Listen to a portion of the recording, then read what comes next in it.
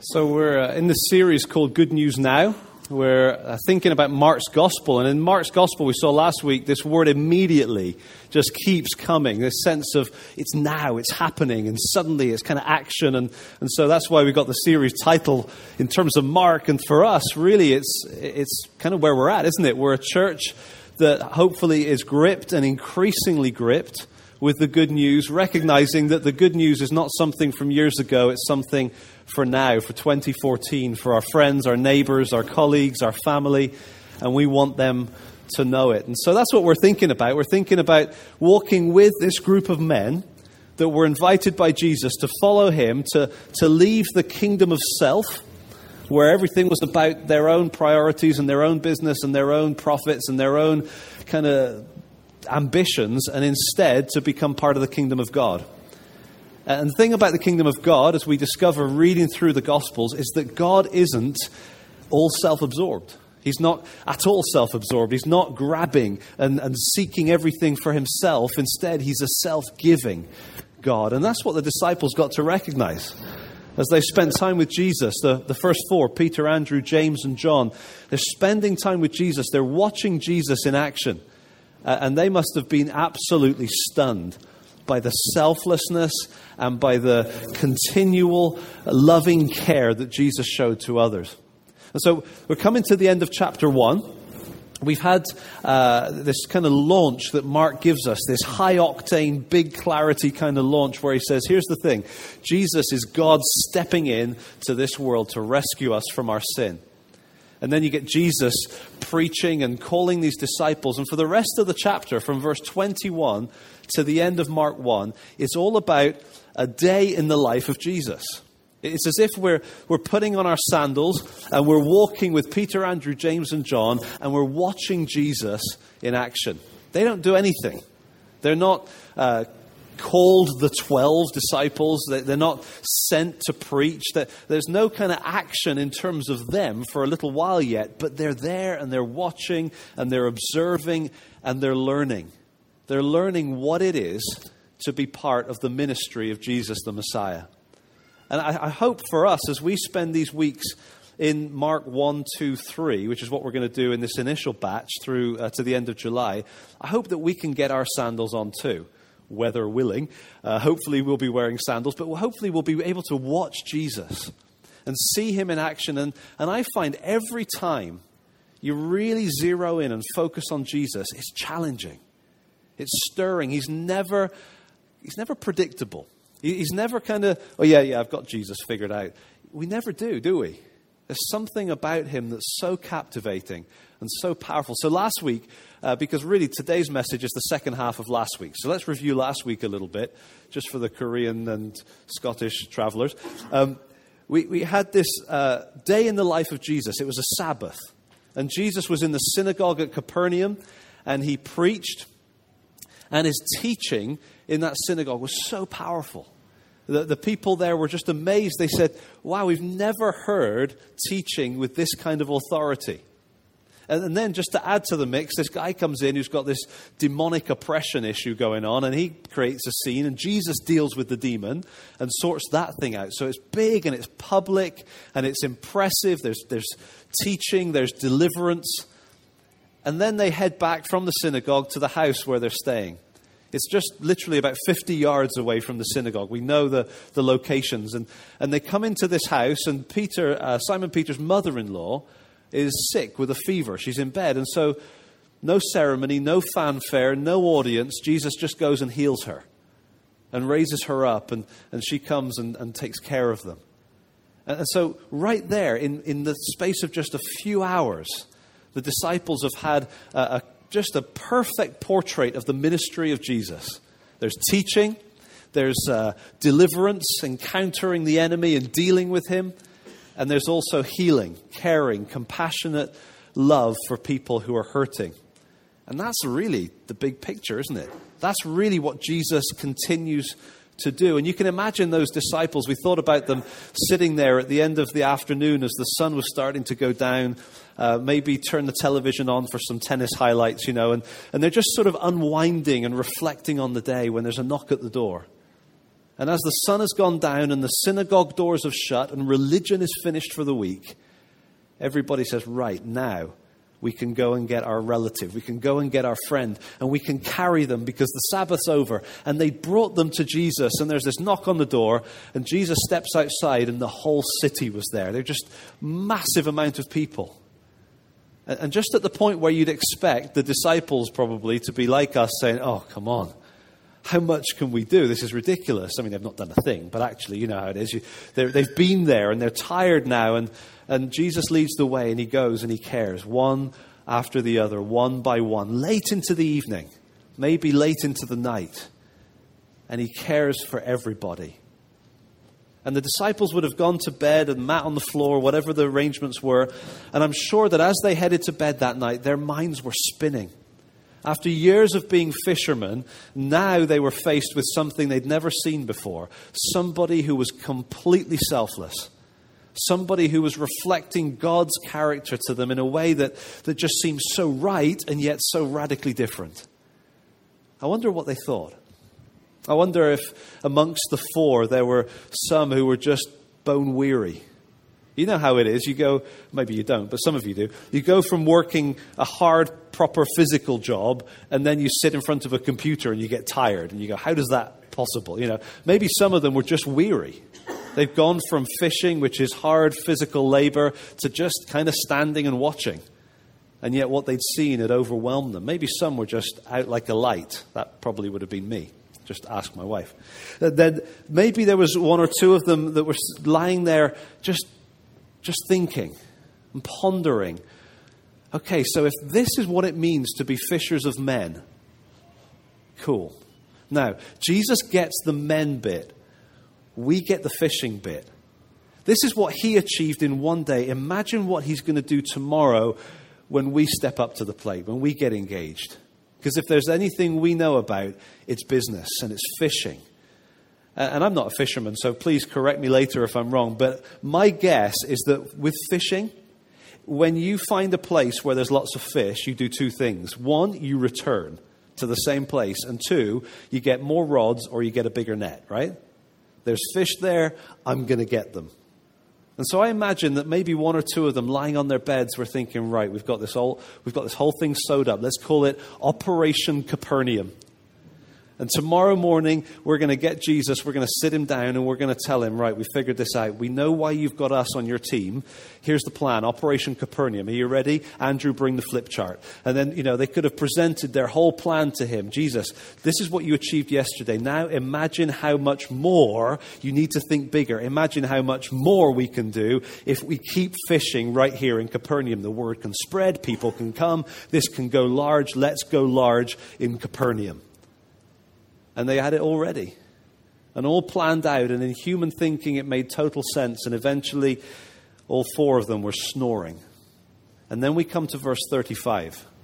The next morning, as they woke up, maybe they heard the voices in the streets. Maybe they opened the shutters and leaned out. And the streets were already buzzing. Did you see what I saw? Yeah, I saw him do this. Well, I saw this happen. Where is he? We want more. The streets are buzzing, the disciples are ready, and so they go looking for Jesus. Turn to Mark chapter 1, verse 35. If you have the same version as me, it's on page 714. And I believe we're going to end up with Bibles that all have the same page numbers, which is exciting. So page 714, Mark 1:35. It says this, "And rising very early in the morning, while it was still dark, Jesus departed and went out to a desolate place, and there he prayed. And Simon and those who were with him searched for him, and they found him and said to him, 'Everyone is looking for you.'" Let's pause there. I know it's not a long enough reading, and some people get twitchy, but we've got to pause because the tension's huge here. Okay, because Jesus has got up first thing and headed out, which is interesting in itself. There's three times in Mark's Gospel where Jesus does that, where he's spending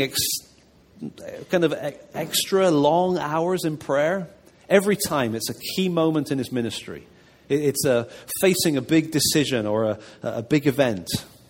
And so we see Jesus heading out. And I love the fact that, he's just had the launch day of his ministry, according to Mark. He's gone huge already. Everyone's excited. The social media networks are really buzzing. And his first priority is not a lie-in. It's not a check me out, I can be famous now. It's a straight out to be with his Father.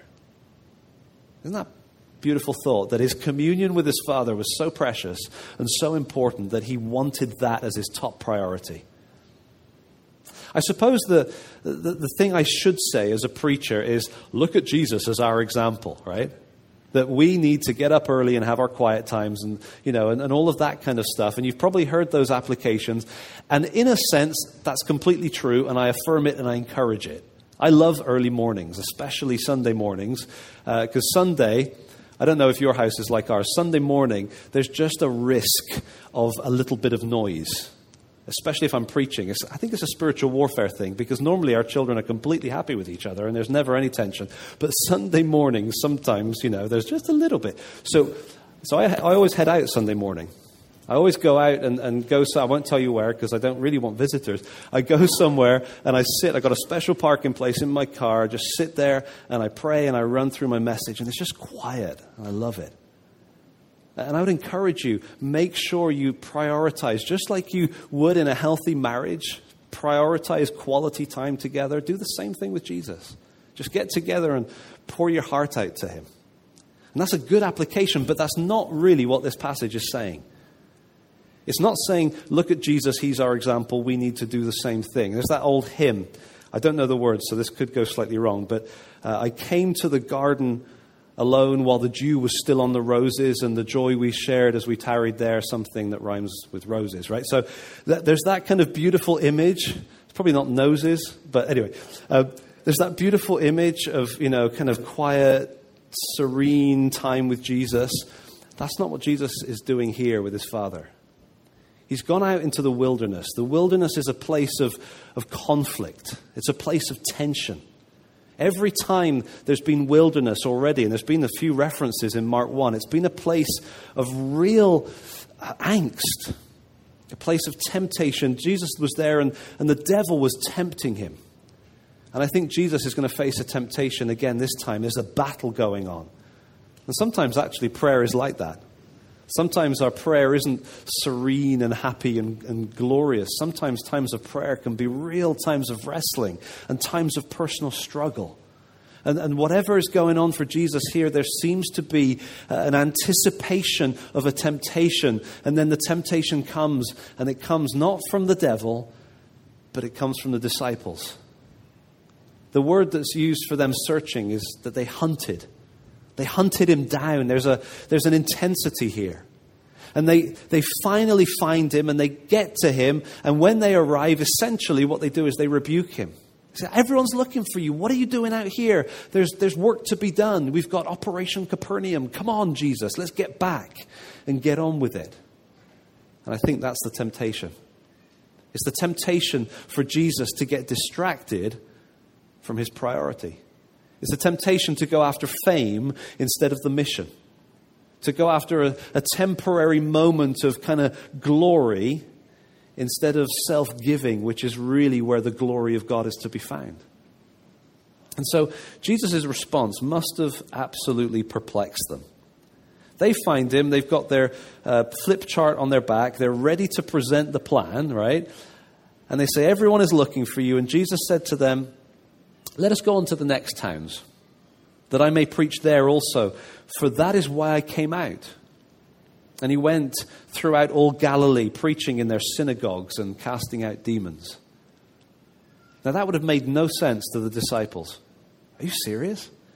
Hey, we're fishermen. We know there's fish. You go back to the same place. Why go somewhere else? There may not be any fish there. Why do you want to move on, Jesus? Jesus says, no. You're the guys, you're the ones that don't see the big picture here. You're getting caught up with something that's successful, but you're missing the priority. The priority in my life and in my mission is the priority to proclaim the gospel. And so for that, I'm going to keep moving. And they thought they had it figured out. They thought they knew what it was all about. But even within a day, they'd already got sidetracked. They'd already missed what was really driving him. Jesus had essentially said to them, here's the ministry mix. It's preaching, it's deliverance ministry, it's healing, care, compassion. And they took that mix and they said, great, now there's a clamoring after the care and compassion. Let's go there. And Jesus said, no, there's a priority here. The priority is the proclamation. And we're going to move on. And so they headed on. They moved on out. Now let's think about us for a minute. Is it possible that we could face that same tension? Is it possible that we could go from being kind of a new church start to being a slightly established church where we're not looking at how do we get this started or how do we get that or who's on setup today or whatever, but instead we think about now how can we most effectively reach out? Let's say, I don't know, a few months from now, let's say that we take a sort of a survey of who we are as Trinity Chippenham. Okay, we haven't done this yet, but just thinking out loud. So we kind of draw a circle and say, okay, this is Trinity Chippenham. This is who we are. These are our gifts. These are our resources. This is what we're good at. This is what God's kind of shaped us to be and wired us for. Cool, there's Trinity Chippenham. Now, let's draw another circle. And let's evaluate what is Chippenham, like Chippenham, right? There's Trinity Chippenham and there's Chippenham. And so let's look at Chippenham. Who's there? What are the needs? What are the struggles? What are the difficulties? What's required here? What could we do that could connect with this community? And where those two circles interface, that's the place where we could do some very exciting ministry. Now, we haven't done that yet, so this is all hypothetical, but we have, for example, we have people within Trinity Chippenham who have experience at working with students. Quite a few, actually, who've done ministry with students. Great. What about the University of Chippenham student? There isn't one. You see, there's maybe not so much of an interface there as we would have if we were in Bristol or Bath. Okay, what else do we have? Well, kind of the obvious one, we're rich in under fives, aren't we? There's almost more people in that room than there are in this one. Maybe that's God's design. Maybe something about the fact that there's so many of us who are, raising little ones. And are there families with little ones in Chippenham? Yeah. Maybe that's a point of intersection. Maybe single-parent families. Maybe families that just don't have any support at all. Maybe we can provide support and encouragement. Maybe that's a place. I don't know. I'm just thinking out loud. But imagine that becomes a point of interface and we say, you know what? There's a place we can do ministry. Great, let's do it. In fact, to be honest, that's part of our thinking why we're doing the parenting thing this summer, because let's just try to strengthen what we've got in case that becomes a ministry for us in the future. Now, what could happen? What could happen is we start something and it's organic and it's dynamic and it's exciting and people get saved and we reach families and it's awesome. And then after a while, we're going to face the Jesus temptation right here. There's going to come a point where even voices that we wouldn't expect it to come from within this community start saying to us, we've got to make that bigger. We've got to make that the main thing. That's who God's made us to be. Come on, look at this opportunity. And we could end up running this kind of parenting little ones ministry program for Chippenham. And it could become like the trophy that the whole country is looking to us at how we do this ministry with parents of little ones. And if we lose sight of the gospel, it's all for nothing. It's all wasted. And there's going to be that temptation. It may not be in that area. It may be something else. But along the road, we're going to face situations where we're going to be tempted to say, this is what we can do. This is what we're good at. Let's pour everything into this. And then maybe there'll be one or two lone voices. And it could be any of us saying, what about the gospel? What about reaching out to others? What about people who don't fit into that category? What about people outside of Chippenham? What about? And the temptation will be for us to say, no, this is who we are, and to zero in on something and lose the bigger picture. Let's pray that never happens. In a sense, I kind of want to pray that it becomes a temptation, because it'd be great to have some ministries that are so thriving and so powerful and so exciting that it's a temptation. But let's pray that we never give in to the temptation to lose track of the priority of proclaiming the gospel. And so Jesus we're given this glimpse. He shows his disciples, you've got it backwards. You're thinking glory. You're thinking fame. You're thinking, how can we do a big splash in little Capernaum? And Jesus says, I'm not worried about the splash, but I'm thinking bigger. I'm thinking wider than Capernaum. Let's go. And they move out and they go from town to town, from synagogue to synagogue. And the priority is proclamation of the gospel. And as the gospel is proclaimed, it's like turning over rocks, and all these kind of woodlice come out, and all the kind of demonic, negative counterattack comes. And Jesus deals with that, but it's the gospel that's doing that. And so I imagine the disciples maybe grasp that. Maybe I'm giving them too much credit because it does take them a while, just like us. But imagine that they grasp that. Right, the priority is proclamation. Got it. Andrew, put the flip chart down. We don't need that. We've got a new operation. It's Operation Proclamation. Let's go. And then we get another story straight away. Look at the next one. Mark 1, verse 40. And a leper came to him, imploring him, and kneeling said to him, if you will, you can make me clean.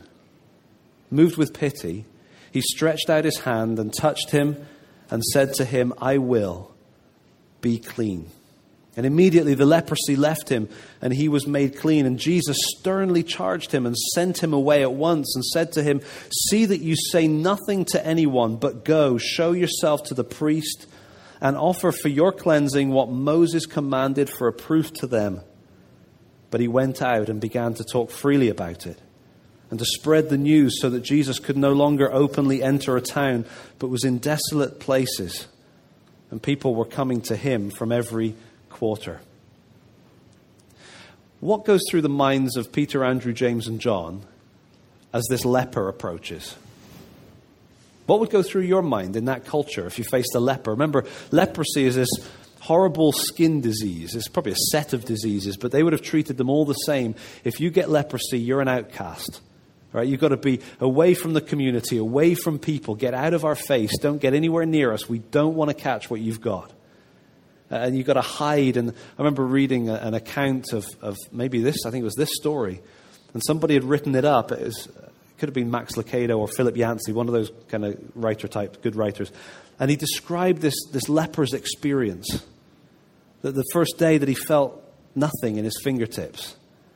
And just kind of suppressing the fear and saying, no, it can't be. And then something starts to form on the skin, and he realizes what it is, and he faces it and embraces his family carefully for the last time and walks away to the priest, and the priest says, unclean, and he's cast out of the community. And he described what it might have been like for the leper, hiding behind bushes so that he can spot his children playing in the streets, and with all of his being longing to go and wrap them up in his arms, but never daring to do it because of what it would mean to them and for them.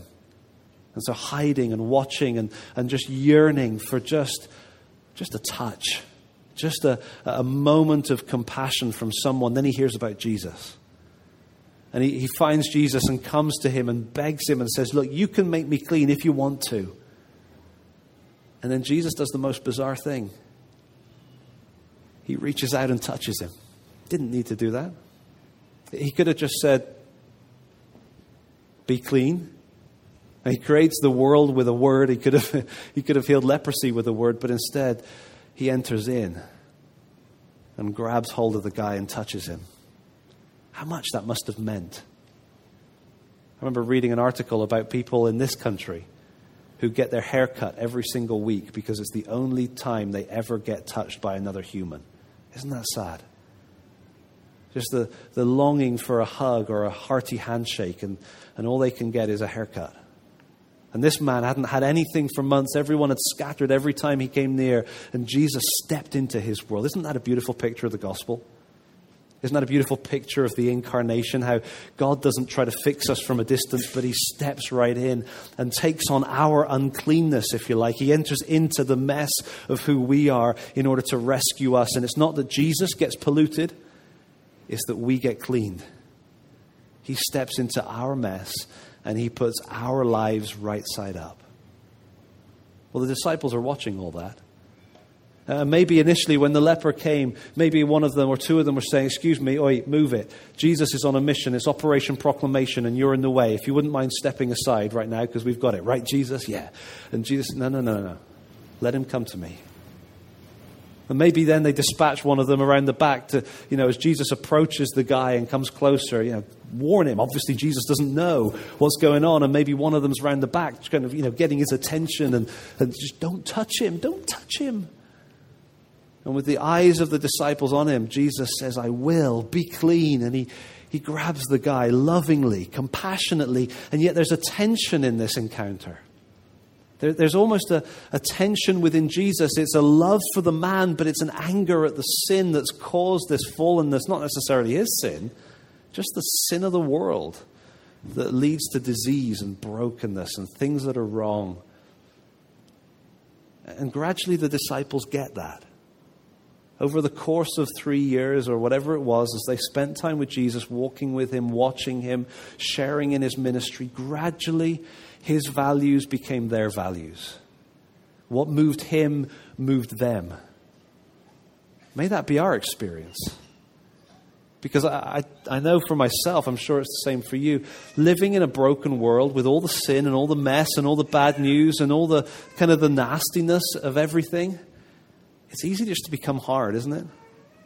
Just to kind of let the heart crust over and become calcified and calloused.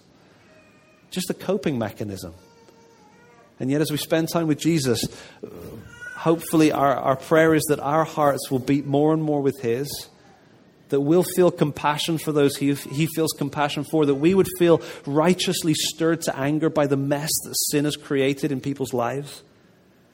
And that even with the priority of proclamation driving us forward, whether we're evangelists or not, just giving all of our energy to move forward with Jesus as the body of Christ, reaching the world with the gospel, making that what drives us, what stirs us, what motivates us in terms of our resources, in terms of our prayer, in terms of our priorities. Driven forward with Jesus, and yet in the midst of that, having the compassion and the tenderness and the sensitivity that Jesus had. So that with this great mission to reach the world with the gospel, we never miss the person stood right in front of us. We never fail to care for the person whose need is staring us in the face. That's the beautiful thing about Jesus, isn't it? He has a mission and a plan that's so much bigger than any of us can even begin to dream of. And yet he cares compassionately, tenderly, with heartfelt empathy and concern for the tiniest little person, for the smallest person in the creche, for the weakest person amongst us, for the one who's struggling the most or doubting the most or having the biggest challenges internally that are never revealed externally. He cares about the tiniest thing, and the people out there, the people we walk straight past as if they're the untouchables, Jesus stops and touches. And as we walk with his disciples, with our eyes fixed on him, may his priorities become ours. The priority of proclamation, that we never lose sight of the importance of the gospel, of lives being transformed. And yet at the same time, tender, compassionate care for the person stood right in front of us.